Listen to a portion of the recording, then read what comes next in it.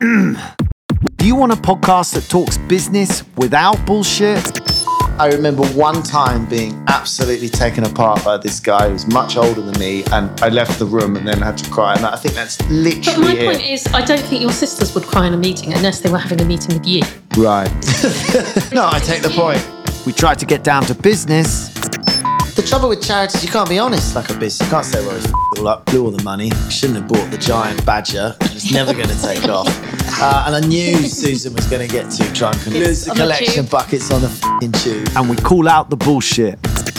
So everyone's talking about, you can have AI in your sandwiches, AI in your... It's going to just be chewy. Yeah, it's just, everything's AI. We're going to have AI-driven cleaners. We're going to have AI. It's like, we don't need AI in everything.